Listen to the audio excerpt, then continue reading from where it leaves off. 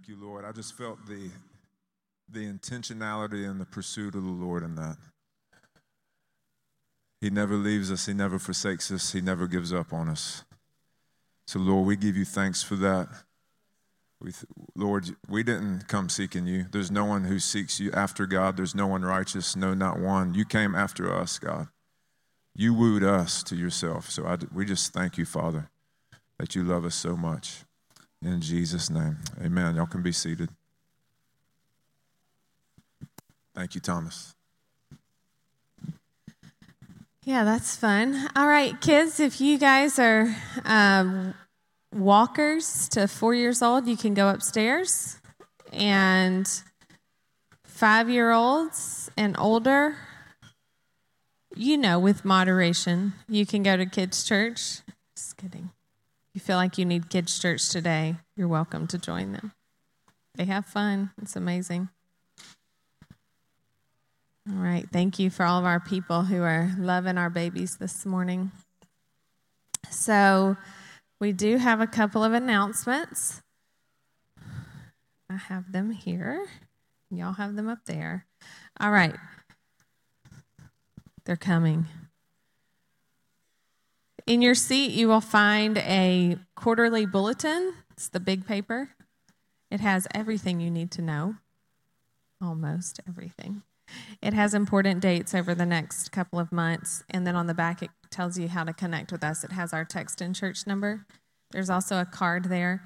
If you already have a quarterly newsletter, then you don't need to take another one, but if you don't, please take that home with you. And then if you do already have one, you can slide both of those underneath your chair.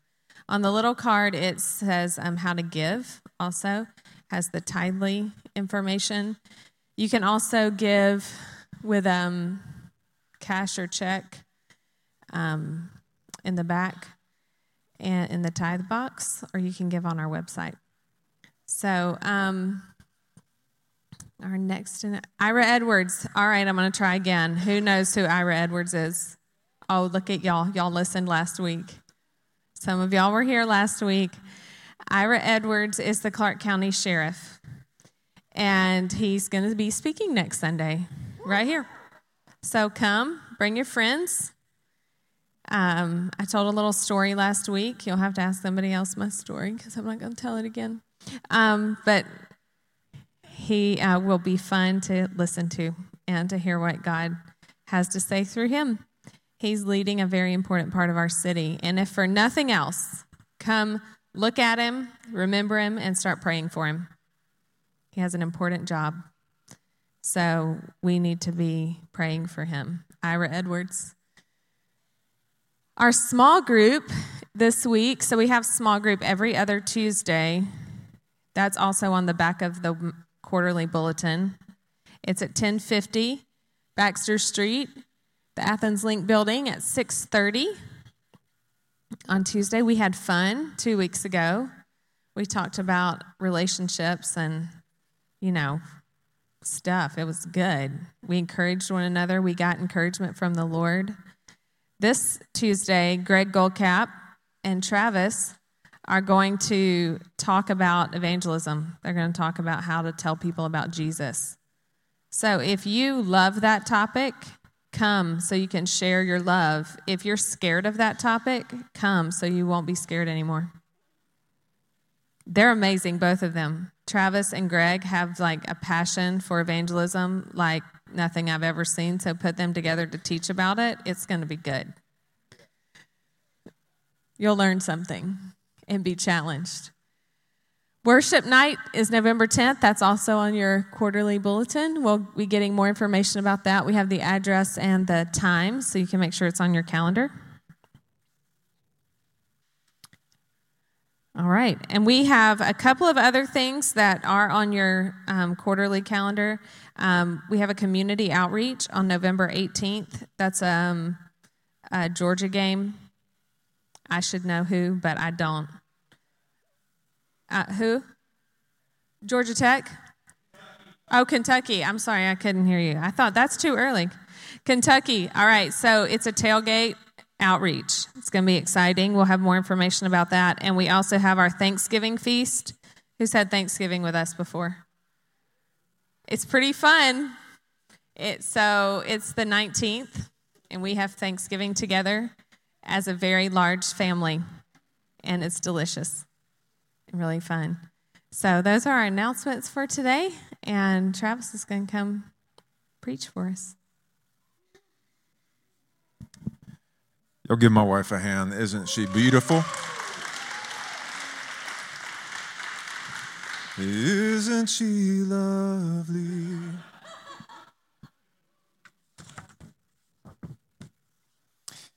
I've got all kinds of nicknames for her. I won't go into it, but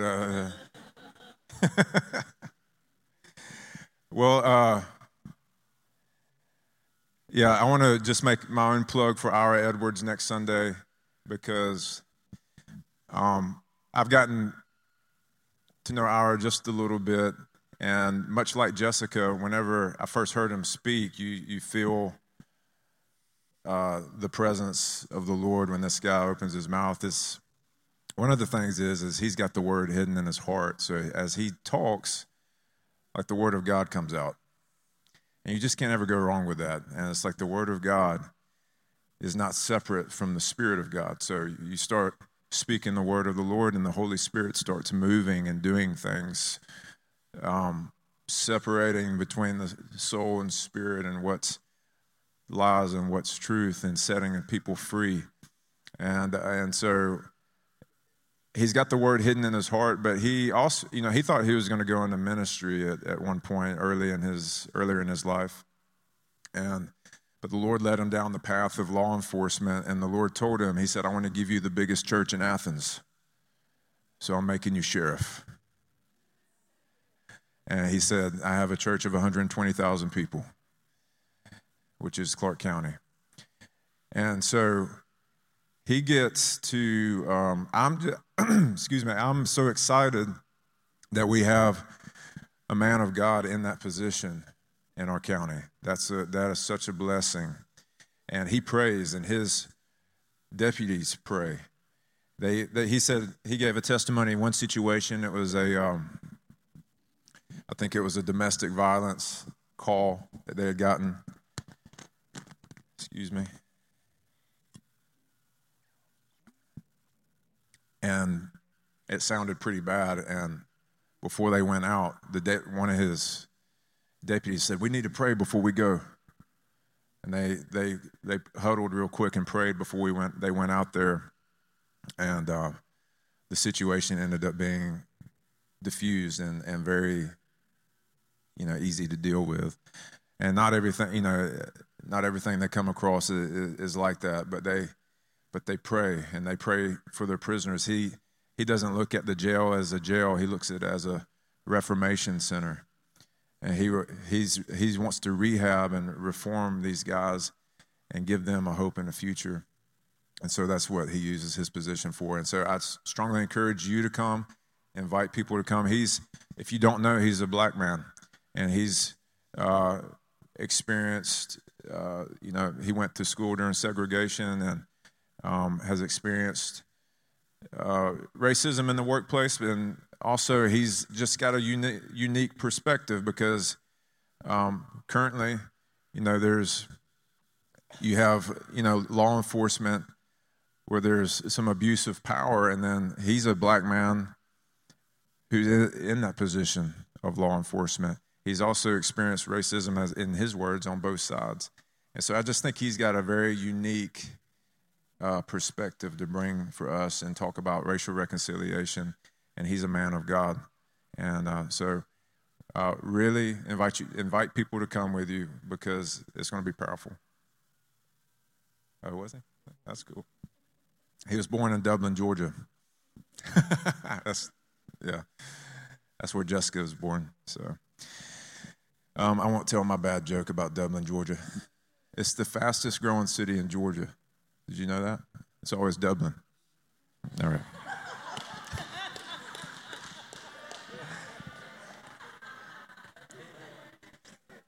I'm going to be here all night. So, all right. I want to tell you a story about when I first started seminary. I was going to, it was the Extension Center of the New Orleans Baptist Seminary in Stone Mountain. It was Jessica and I's first year of marriage, and I was taking a systematic theology class, and I go into the class. I like to be early. That's one of my calling cards, I guess. And part of it's, I'm the guy that goes to the airport like 3 hours ahead of time, just because I'd rather not be rushing and put under that pressure. If I can avoid the pressure, why not? So anyways, I'm that guy. Even in college, I would arrive to class 15 minutes early, and because I wanted to pick my seat, all that. By the way, that's my seat right there in church. So anyways, so we're in systematic theology class, and all the guys and ladies are coming in, and systematic theology. We're gonna break down doctrine. We're gonna break down all these different things that people love to debate about. And already before the first class even started, you got your Arminian guys versus your Calvinism guys, all right? And so just in case you've never heard of that, in a nutshell, if you're Arminian, you believe that you choose God. You make a choice to follow God. If you're Calvinist, you believe God chooses you, and you can't help but get saved. Those are the extreme positions on it. And guess what? The Bible says it's both. So guess what they're going to do is just going to keep arguing. And so I was like, Lord, I was sitting in class. I was like, God, I don't want to get wrapped up in this. And the Lord said, remember, the law and the prophets are summed up in these two things. Love the Lord your God with all your heart, all your soul, all your mind, and all your strength, and love your neighbor as yourself. All the law, all the doctrine, all the theology, it's all boiled down into those two things. So whether you're Arminian or Calvinist, I don't have a problem with if you are that. I just don't think it's either or, it's both and more. Because the Bible says you are chosen, and the Bible also says, choose this day whom you will serve. So it's both. And, Matthew 22, verses 35 through 40, it says this. The teacher, or a lawyer asked Jesus, "Teacher, what is the greatest commandment?" And he said, love the Lord your God, what I just said. And the first and the second is like it. You shall love your neighbor as yourself.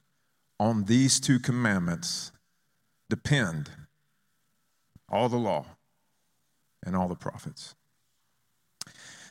So the point is, keep it simple. This is going to be my point today. We want to keep it simple. 2 Corinthians chapter 11, verse 3 says, but I'm afraid that as the serpent deceived Eve by his cunning, your thoughts will be led astray from a sincere and pure devotion to Christ. Some translations say a simple and pure devotion to Christ.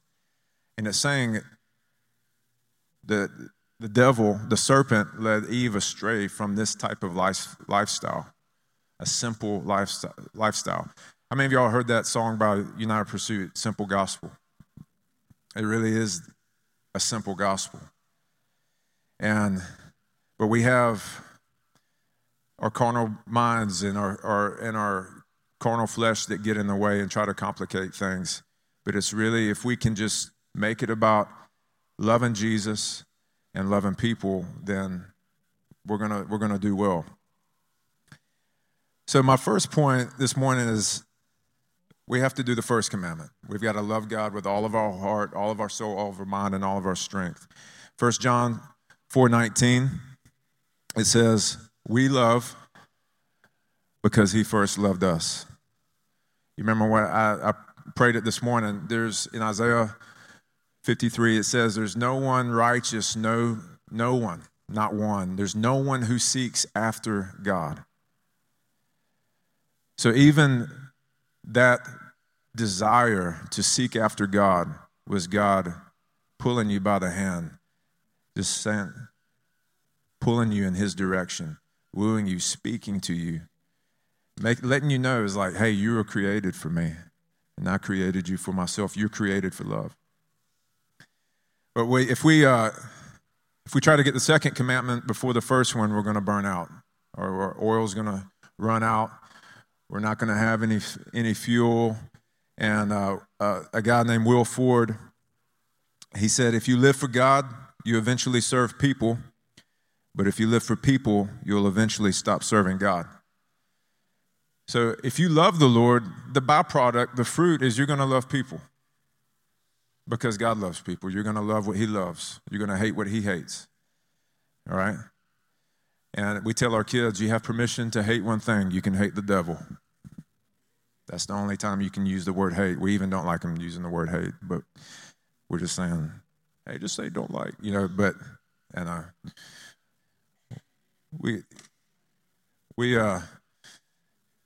have those types of things where I think our kids have a lot of fun, but we do try to tell them and instill in them, hey, hate is not necessarily a bad thing. It's just, where's it focused in? It's okay to hate the devil, all right?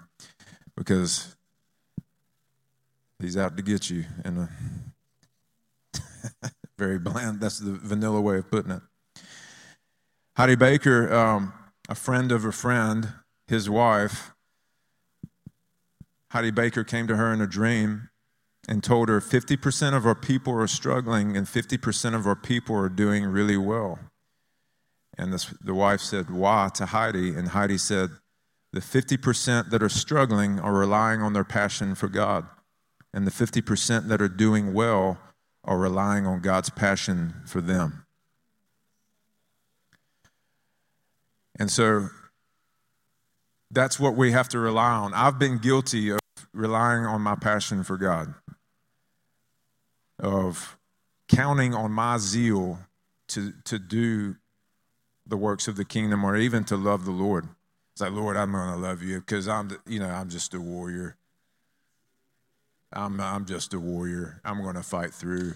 I don't give up.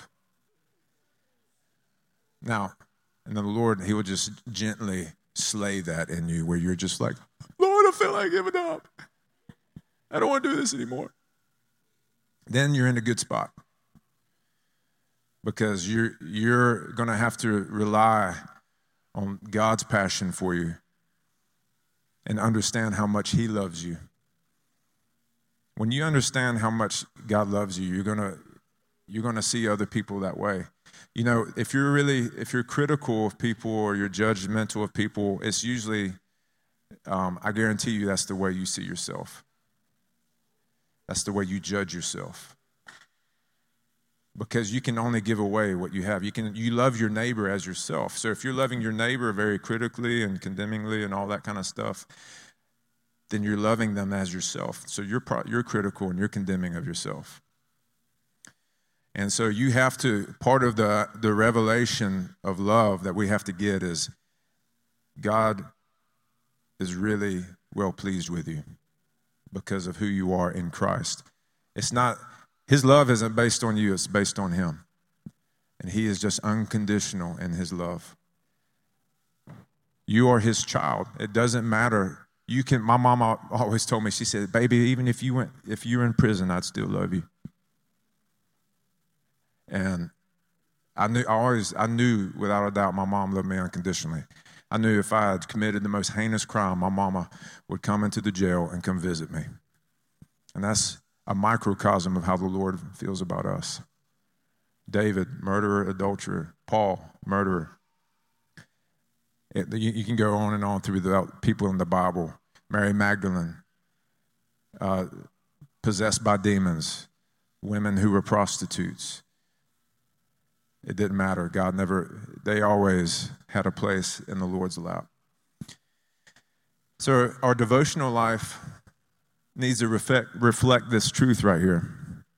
So I remember a few years ago, I've told this story maybe once or twice about when Josiah was 6 or 7 months old. We had him laying on his back on our bed. And I was doing, we call it ladybug kisses, where you just barely touching your lips to their cheek. And Josiah, I did it for 15 minutes straight, which is a really long time. My lips started getting dry. And he had his arm and he froze like this. Every now and then he would blink. I was a little worried. I was like, son, are you here? But he would 15 minutes just kiss this little nibbles on his cheek right here. And I was just like, I told Jessica that, I said, I'm just going to keep going as long as I can. Then my lips gave out. So I got done. I was like, wow. And the Lord said, I wish you'd do that. And what the Lord was saying, he's like, before you try to love on me, you need to receive my love. So your devotional life, this isn't not only true of him saving you and wooing you to himself for salvation, but this is the way you enter into relationship every day with the Lord. You sit there, and before you even try to pray, you soak in the Lord's love, and you let him love you first, and then you pray. Then you minister. Then you do whatever. But you just, and what does that look like? It can just be, God, thank you that you love me. Thank you that you're well pleased with me. I thank you that I'm your son, and I receive your love by faith. Even if you're not feeling it in that moment, the truth isn't based on your feelings. It's based on the word. And so you just say the truth. Lord, you love me. I'm your son. You're well pleased with me. You're proud of me. Thank you for loving me first.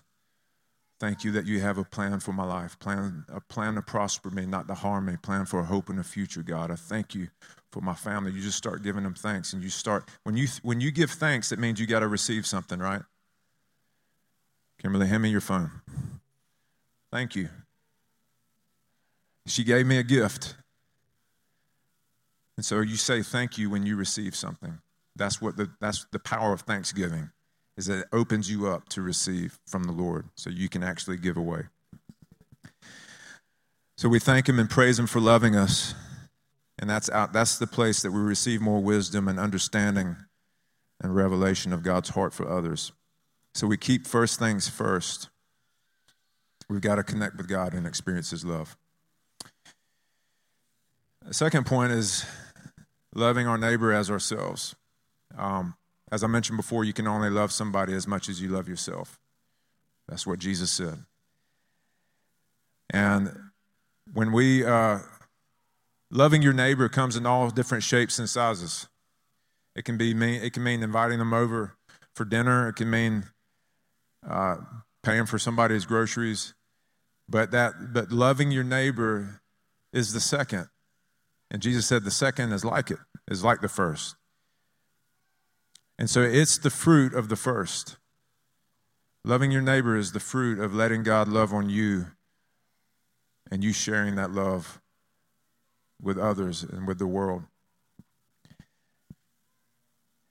Now, I want to, Matthew 28, this is what we've come to know as the Great Commission. And it's one of those passages that's been preached so many times probably that we've gotten numb to hearing it. We just kind of pass over it. But it's a great passage, and we need to revisit it. So in verse 18, Jesus, he came to his disciples and he said to them, this is after he's been resurrected, all authority in heaven and on earth has been given to me. Now I want to stop right there. How much authority does Jesus have? Where? Heaven and earth. Below, right here, above, the universe. I mean, he has all authority. So how much authority does the devil have? None. He doesn't have any. The Bible says that the keys that represent authority of death and Hades have been taken from him. Adam handed it authority so let me start from the beginning. God created man. God gave man authority to rule over the earth. Man sinned, gave that authority to the devil. Jesus died on the cross for our sins, made the way back to the Lord, just like Adam and Eve had in the garden. Took the authority, took the keys back from the devil. Now the devil has no authority. The only time he has authority is when you give it to him. You give him the keys back. But he does not have any authority that you do not give him. Your authority comes with him. Hey, just give me the keys. And you're like, yeah, that's okay. Here you go. And he deceives us. He tricks you. He's a deceiver. He's an accuser. That's how he gets any kind of authority in the earth. So where there's injustice and there's stealing and there's killing and there's destroying, it's because people have come into agreement with the devil. It's not because he has the authority. And so currently, the kingdom of heaven is to destroy the works of the devil. It said, for this purpose, in 1 John 3, Jesus came to destroy the works of the devil. And it says in Acts 10, I believe, I could be wrong, but it says that Jesus went about healing all those who were oppressed by the devil. And so he does not have any authority. Jesus has all authority. So, verse 19, in light of verse 18, verse 19 says, go therefore and make disciples of all nations, baptizing them in the name of the Father and of the Son and of the Holy Spirit, teaching them to observe all I've commanded you. And behold, I'm with you always to the end of the age. So, as a result of Jesus having all authority, what do? We go. Therefore, go and make disciples of all nations. Permission has been granted. Authority has been given. Go and make disciples of all nations. So we're baptizing people. We're submerging people in the revelation, understanding, and experience of the Godhead. And we're when people come to know the Lord, we water baptize them. It's a sign of, hey, your life is over, and your new life in Christ is now here. When they go under the water, baptized with Jesus into his death, raised to new life in his resurrection power. That's why we do water baptism, and a lot of supernatural things can happen during water baptism. I've had friends go out in the Spirit when they got under the water. Some people have come up speaking in tongues after they got water baptized, all kinds of different things. And so it's not just a formality. It's a powerful thing. So it says baptize them in the name of the Father and the Son and of the Holy Spirit. And why does Jesus mention all three of the Godhead? It's because we need a revelation of each one of them. We need a revelation of God as a Father. We need a revelation of God as our Savior. And we need the revelation of God as the Holy Spirit, our helper and our comforter. And so when we get baptized into their name, you get baptized into knowing who they are. You get submerged into knowing. Baptized into their name means their person. Get to know these people, baptizing them in the name of the Father and the Holy Spirit. And 2 Corinthians 13:14 says, Paul's talking about this. He's talking about three different aspects of the Godhead. It's the grace of our Lord Jesus Christ, the love of God, and the fellowship of the Holy Spirit be with you all. So that's how we need to get to know Father, Son, and Holy Spirit. And then in verse 20, Jesus gave us the greatest promise of all time. Greatest promise, number one promise. He is with us. He is with us. He said, behold, When Jesus says behold or lo, I'm with you always. He's saying this, like, look at me right here in the eyes. I'm with you. I'm with you, even unto the end of the age.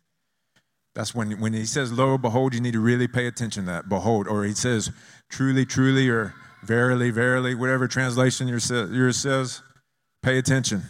Truly, truly, verily, verily, lo, behold. He's like, this, need to get this right now. And he's saying he's with us. David Hogan, sometimes he just preaching, he says, Jesus is with me. And we've all heard that many, many times.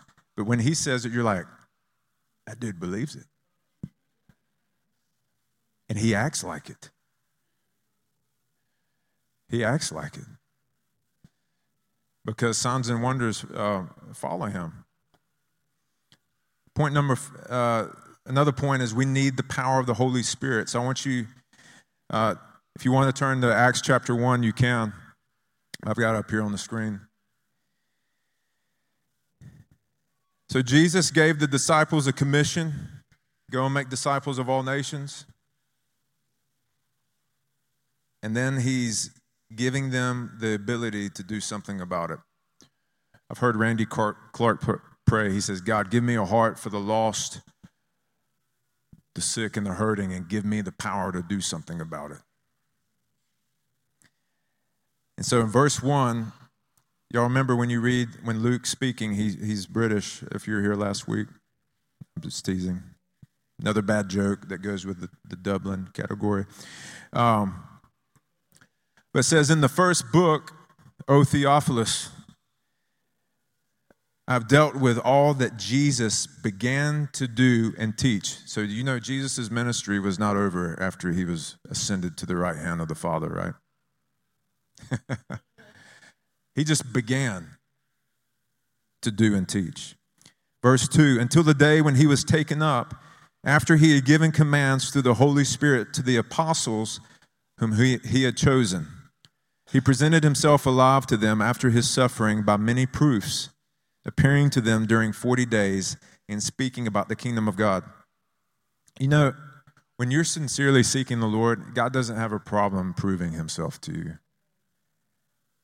I just am thankful for that. Here are his disciples. They spent 3 years with him. 3 years. Every moment of their life for 3 years was following Jesus around.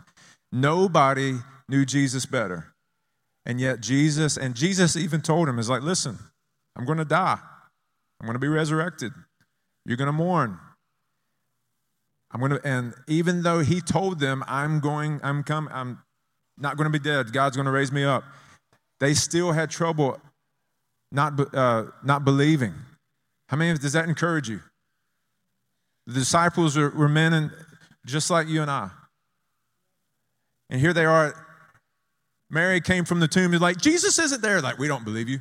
2 guys in the country were walking. Jesus appeared to them. They told them, he's resurrected. They're like, we don't believe you. Jesus had to walk through a wall to show them, I'm alive. And it says he rebuked them for their unbelief, but he didn't throw them away. He's never about trying to throw you away. He's about trying to get you to think right, to think with him. And so he presented himself alive to them after his suffering by many proofs. Say, proofs. While staying with them, he ordered them not to depart from Jerusalem, but to wait for the promise of the Father, which he said, you heard from me, for John baptized with water, but you will be baptized with the Holy Spirit not many days from now. So we have a baptism of the Holy Spirit that enables us to do the works of Jesus. It enables us to walk with God the way Jesus did, to perform the works of ministry that Jesus did, the signs and the wonders, the words of wisdom and the words of knowledge and the healings. But we have to have the Holy Spirit. We have to rely on the Holy Spirit. Now, when you receive Jesus as your Lord and Savior, he comes into your life. And the Holy Spirit is inside of you, and he's speaking to you.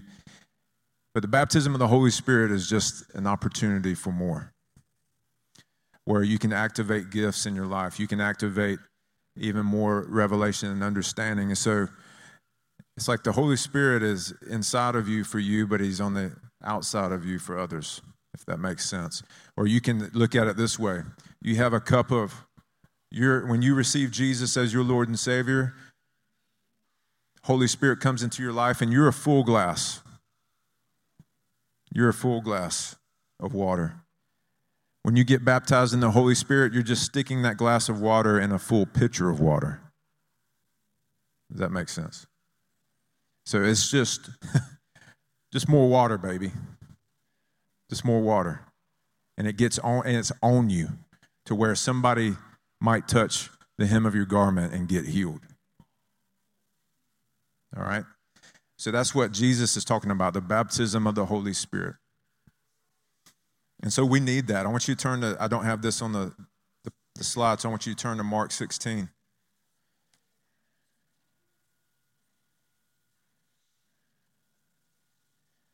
This is kind of the Mark version of the Great Commission.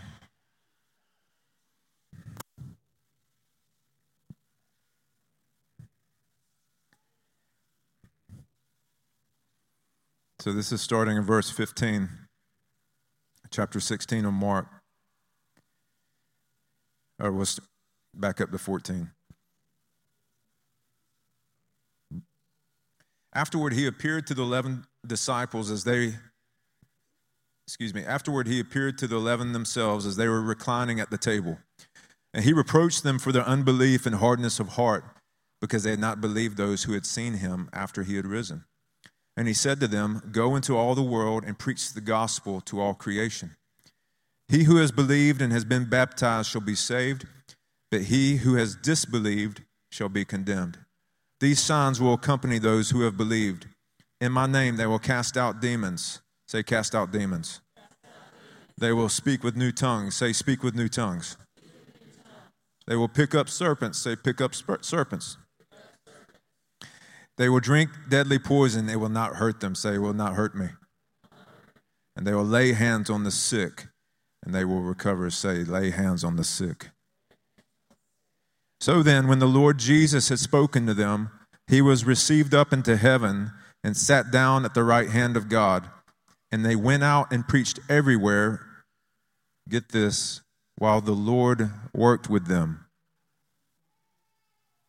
and confirmed the word by the signs that followed. Say, the Lord's working with me. That's good news right there. So many times you might feel like you're taking a leap of faith and you're just like, and God's telling you, you got it, go. Yeah, keep going, you got it, come on. All right, there's a cliff, it's like 500 feet. He's like, yeah, go. Oh, okay, all right. I'm kind of scared. I know, it's okay, all right, okay. Sometimes we think he's back there encouraging us to jump off the cliff. When really, what Jesus is doing, and he's holding our hand, he's like, you ready to jump off this cliff? You ready? On the count of 3. Jesus, I'm kind of scared. He's like, I'm right here. I got your hand. You ready? Trust me. You're not going to be harmed. I'm with you. All right, you ready? All right, here we go. 1, 2. I know, Jesus. All right, I'm patient. I'm very slow to anger. All right, you ready now? All right, here we go. 1, 2, 3. Banzai. So that's the way the Lord is. He's working with you. Some of us even, this isn't even a bad picture of God. Hey, you're going to do it. You're fine. You're great. Go do it. And we're just like, oh, Lord, I'm stepping off the cliff by myself. No, that's not even like a bad picture, but the truth is it's even better than that. He's with us. He's holding our hand. He's working with us. This is what co-laboring means. You are a Ferrari, but you're just the shell. Jesus is the engine and the gas. And you just look pretty sitting in a driveway if there's no engine. But we are earthen vessels that contain the glory of God. And those earthen vessels, that water's got to come out. That glory's got to come out. That oil's got to come out. And he has given us promises that will give us the courage. And the more times we ride that roller coaster, the more times we jump off that cliff. How many of you remember riding a roller coaster for the first time? You're like, this is crazy. Or, some of you may have been amped, just even the first time you're like, yeah. But just, something you did scary for the first time. And then the second, third time, not as scary. And then you end up teaching people how to do that scary thing. Now listen, when you jump off this hill on your dirt bike, man, you got to make sure you bring the front wheel up. You're teaching, whatever it is, you become from being scared to actually teaching people. And this is what the Lord wants, where we share the gospel. And it's not, there's no guarantee of what's going to happen necessarily other than Jesus is with you. There's no guarantee of what it's going to look like. But he promises you that his word does not return void. He's promised you that his heart is to see people saved and that he wants harvesters in the harvest. And he wants joyful harvesters. He wants joyful harvesters. We have good news. We have good news this morning. We're praying that one day the papers and the news stations will say, no bad news tonight, only good news. There's only good news. And when we share the gospel, we're co-laboring with the Lord. Years ago, Jessica and I were in a restaurant, and there was a guy with a hard cast on his leg. And I saw the hard cast, and my first thought was, this guy's not going to be able to test if his leg gets healed. So why do it? Has anybody else ever had that thought? And but I was looking at this guy, and the Lord said, that's a really good opportunity to abide in me. Because the Lord, that's like I saw him, he's like, I want to minister to this guy. Do you want to walk with me? And my choice was just to, anytime he prods us to obey him, it's just an opportunity for fellowship with him. It's an opportunity to experience what he experiences. Sometimes people come to know Jesus, and sometimes they may reject you, but it's not unto you, it's unto Jesus, because he's with you. So what are some ways that we can share the gospel? Well, first, let me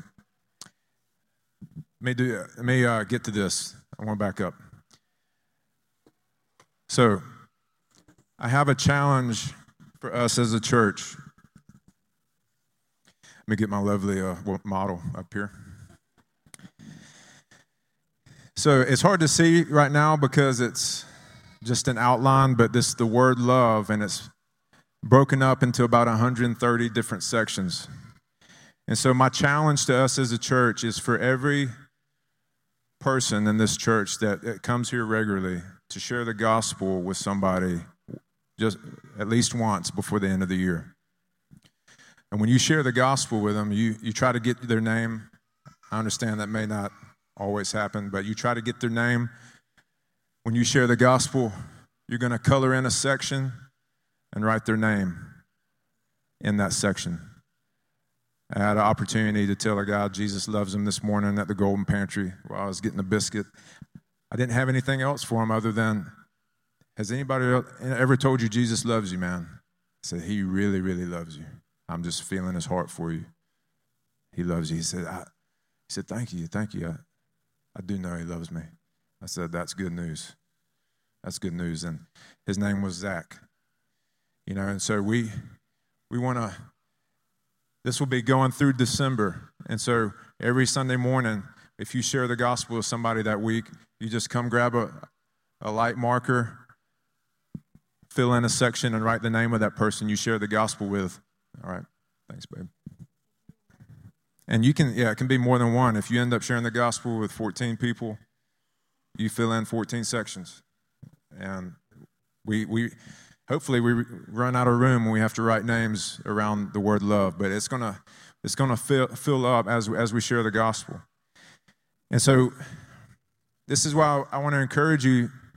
If you're like, I want to, it's in my heart to witness. It's in my heart to share the love of God with people and to let them know the message, the word, that Jesus loves them and and that they can be born again. But I don't know how to do that. This Tuesday small group is going to be a really good opportunity to get equipped in that. Greg is in the back. He's going to be leading it. I'll be there cheering Greg on. I might have a word or two to say, but Greg carries the heart of an evangelist, and he is an evangelist. And so when you sit under somebody who's an evangelist, then that grace on their life gets on you. So you're gonna walk away feeling empowered to share the gospel and actually feeling excited to share the gospel. That's what happens when you get under an evangelist. And so I encourage you to be there Tuesday night, but I also just want to share with you just what are some ways that you can do this. It's sharing the gospel is much easier than you think.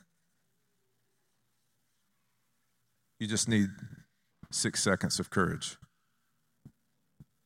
That's all it takes. 6 seconds of courage. Because that's the barrier. Sometimes it's an inconvenient barrier. We're like, I'm getting it. I've got groceries and I got ice cream.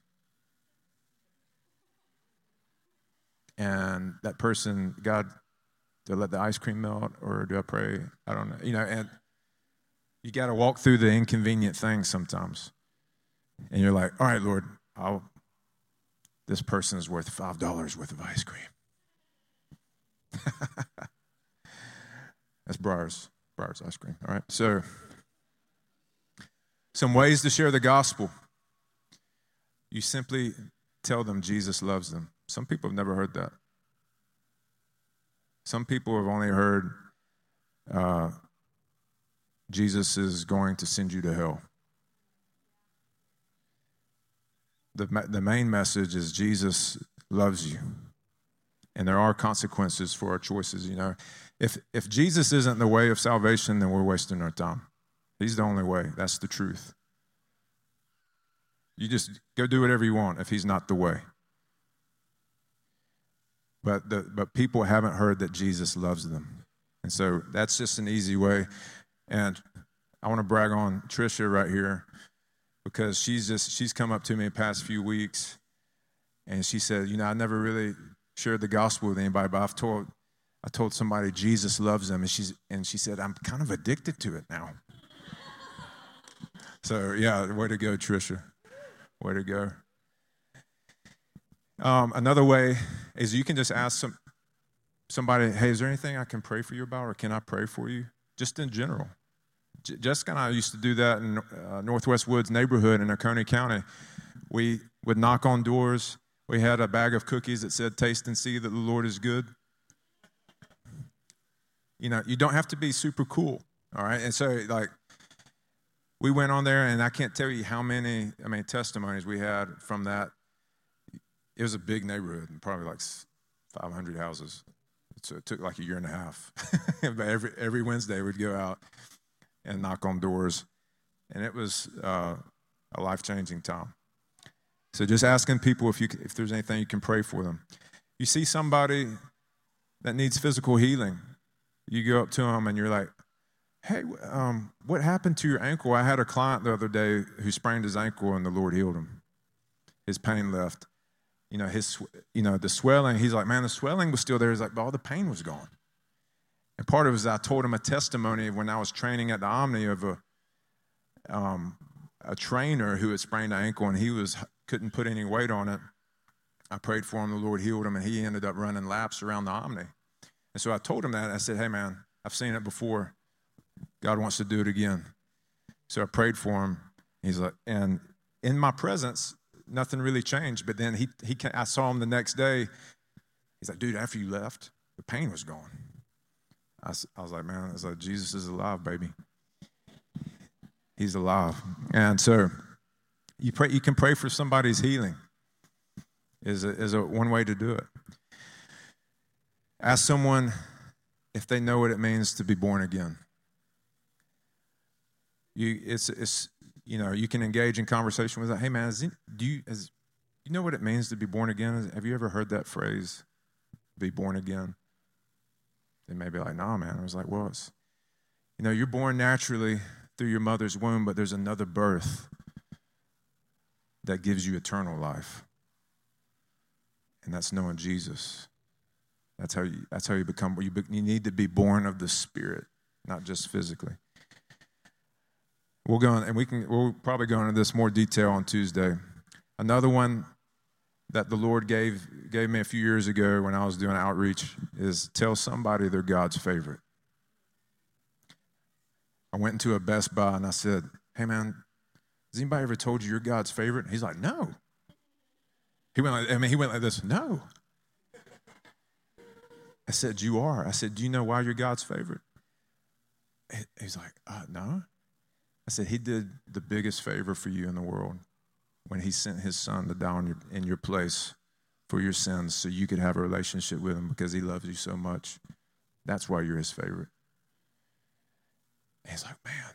I said, do you know the Lord? And he ended up saying that he was a Christian. But he was still rocked by, I'm God's favorite? Really? Okay. I said this before, you can buy someone's meal or groceries and just tell them, hey, Jesus loves you extravagantly. He loves and he provides for his children. And that's a fun way to do it. And then just listen to the Holy Spirit, be creative.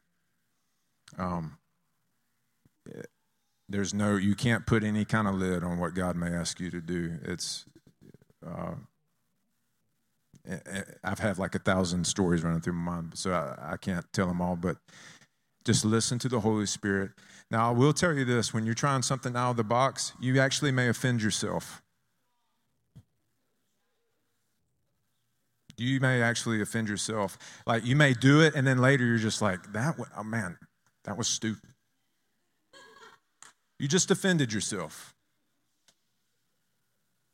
That's your mind saying, don't ever do that again. But the Holy Spirit told you to do that thing. Now, there are times where like the Lord's telling you, all right, that was good. Let's do it this way. I was doing an outreach in Fort Worth, and that night I just had extra zeal, I was probably the most zealous I was. Now, I say that because listening to the story, I was prophesying to this guy, and I had a word, man. I knew it was a word from the Lord. And I was like, you're going to do this, and you're going to do that. And a police officer came over, and he's like, is everything okay over here? I was like, yeah. And the guy I was ministering to was like, yeah, man, he's cool. He's like, okay. And he looked at me like, dude, I'll slap some handcuffs on you. Because I was just like this. And the Lord's like, yeah, all right, Travis, back it off. But that night, we were ministering to a group of girls in goth clothing, and, they're all, gothed out, I guess that's what you call it. I don't know what to call it. And I was sharing the gospel with these girls. There was 4 of them, and we had there's some other people. And one of the girls says, can you be bisexual and go to heaven? And she was trying to like stump me. And I said, that's the wrong question. I said, the question is, do you know Jesus? You got to know Jesus. That's who goes to heaven. And I said, I said, does any of you want to know Jesus tonight?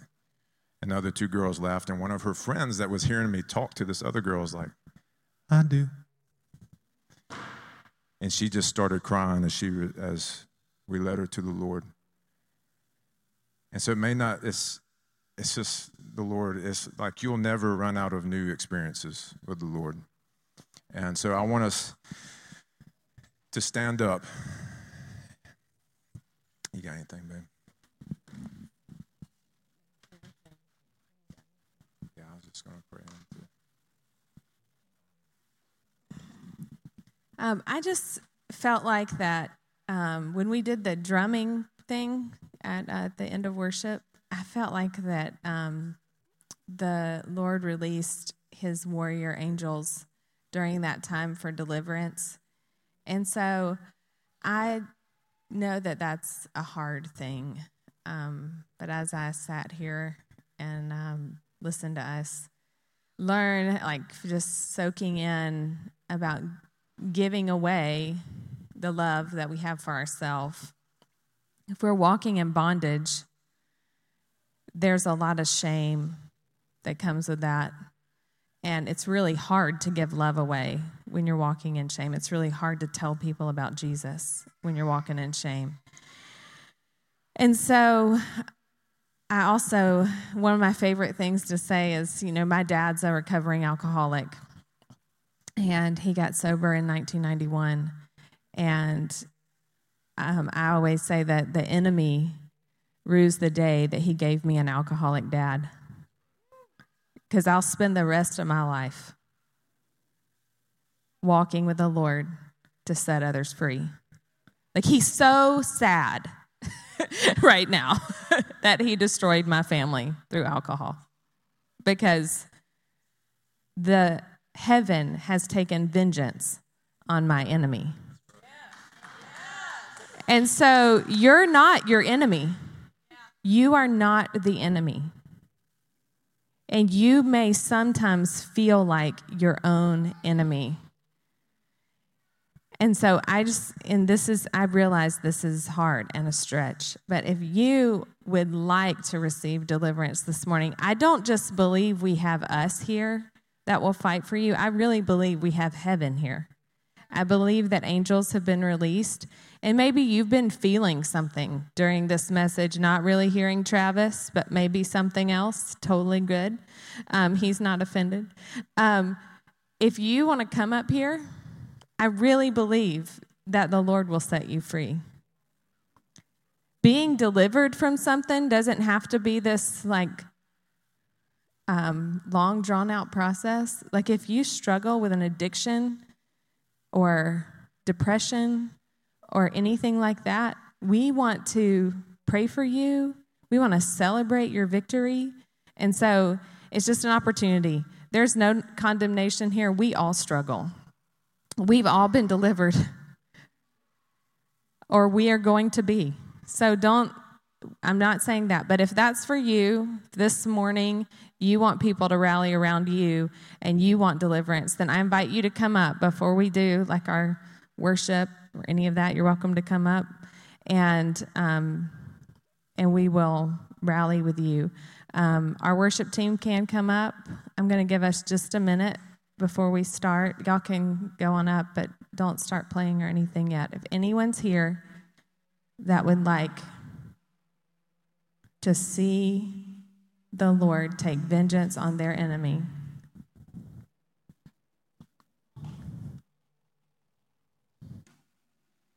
this takes a lot of courage. And she's not alone in this room.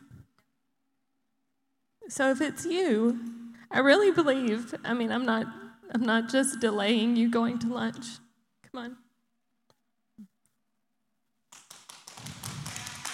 Yeah. All right, so Casey, you come get this one. Cindy, will you come pray with Molly? And they're going to pray with you. And our ministry team's going to come up.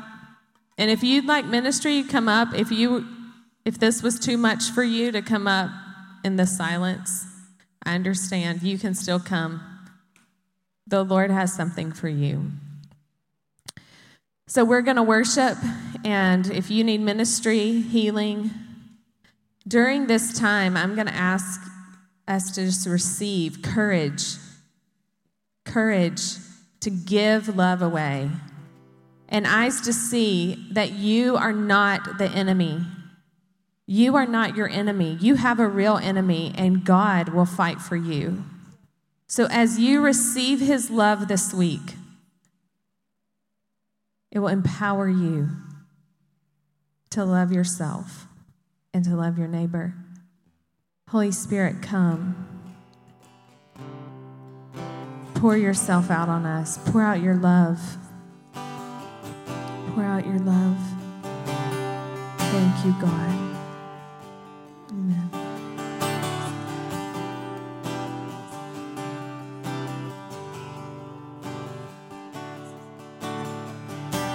Also, if you need physical healing, we want to pray for you. I feel like if you, maybe some people here who had some kind of head injury or a fractured skull or something along those lines, if you are still feeling the effects of that and still not completely healed from that, we want to pray for you and get it settled, get it completely healed.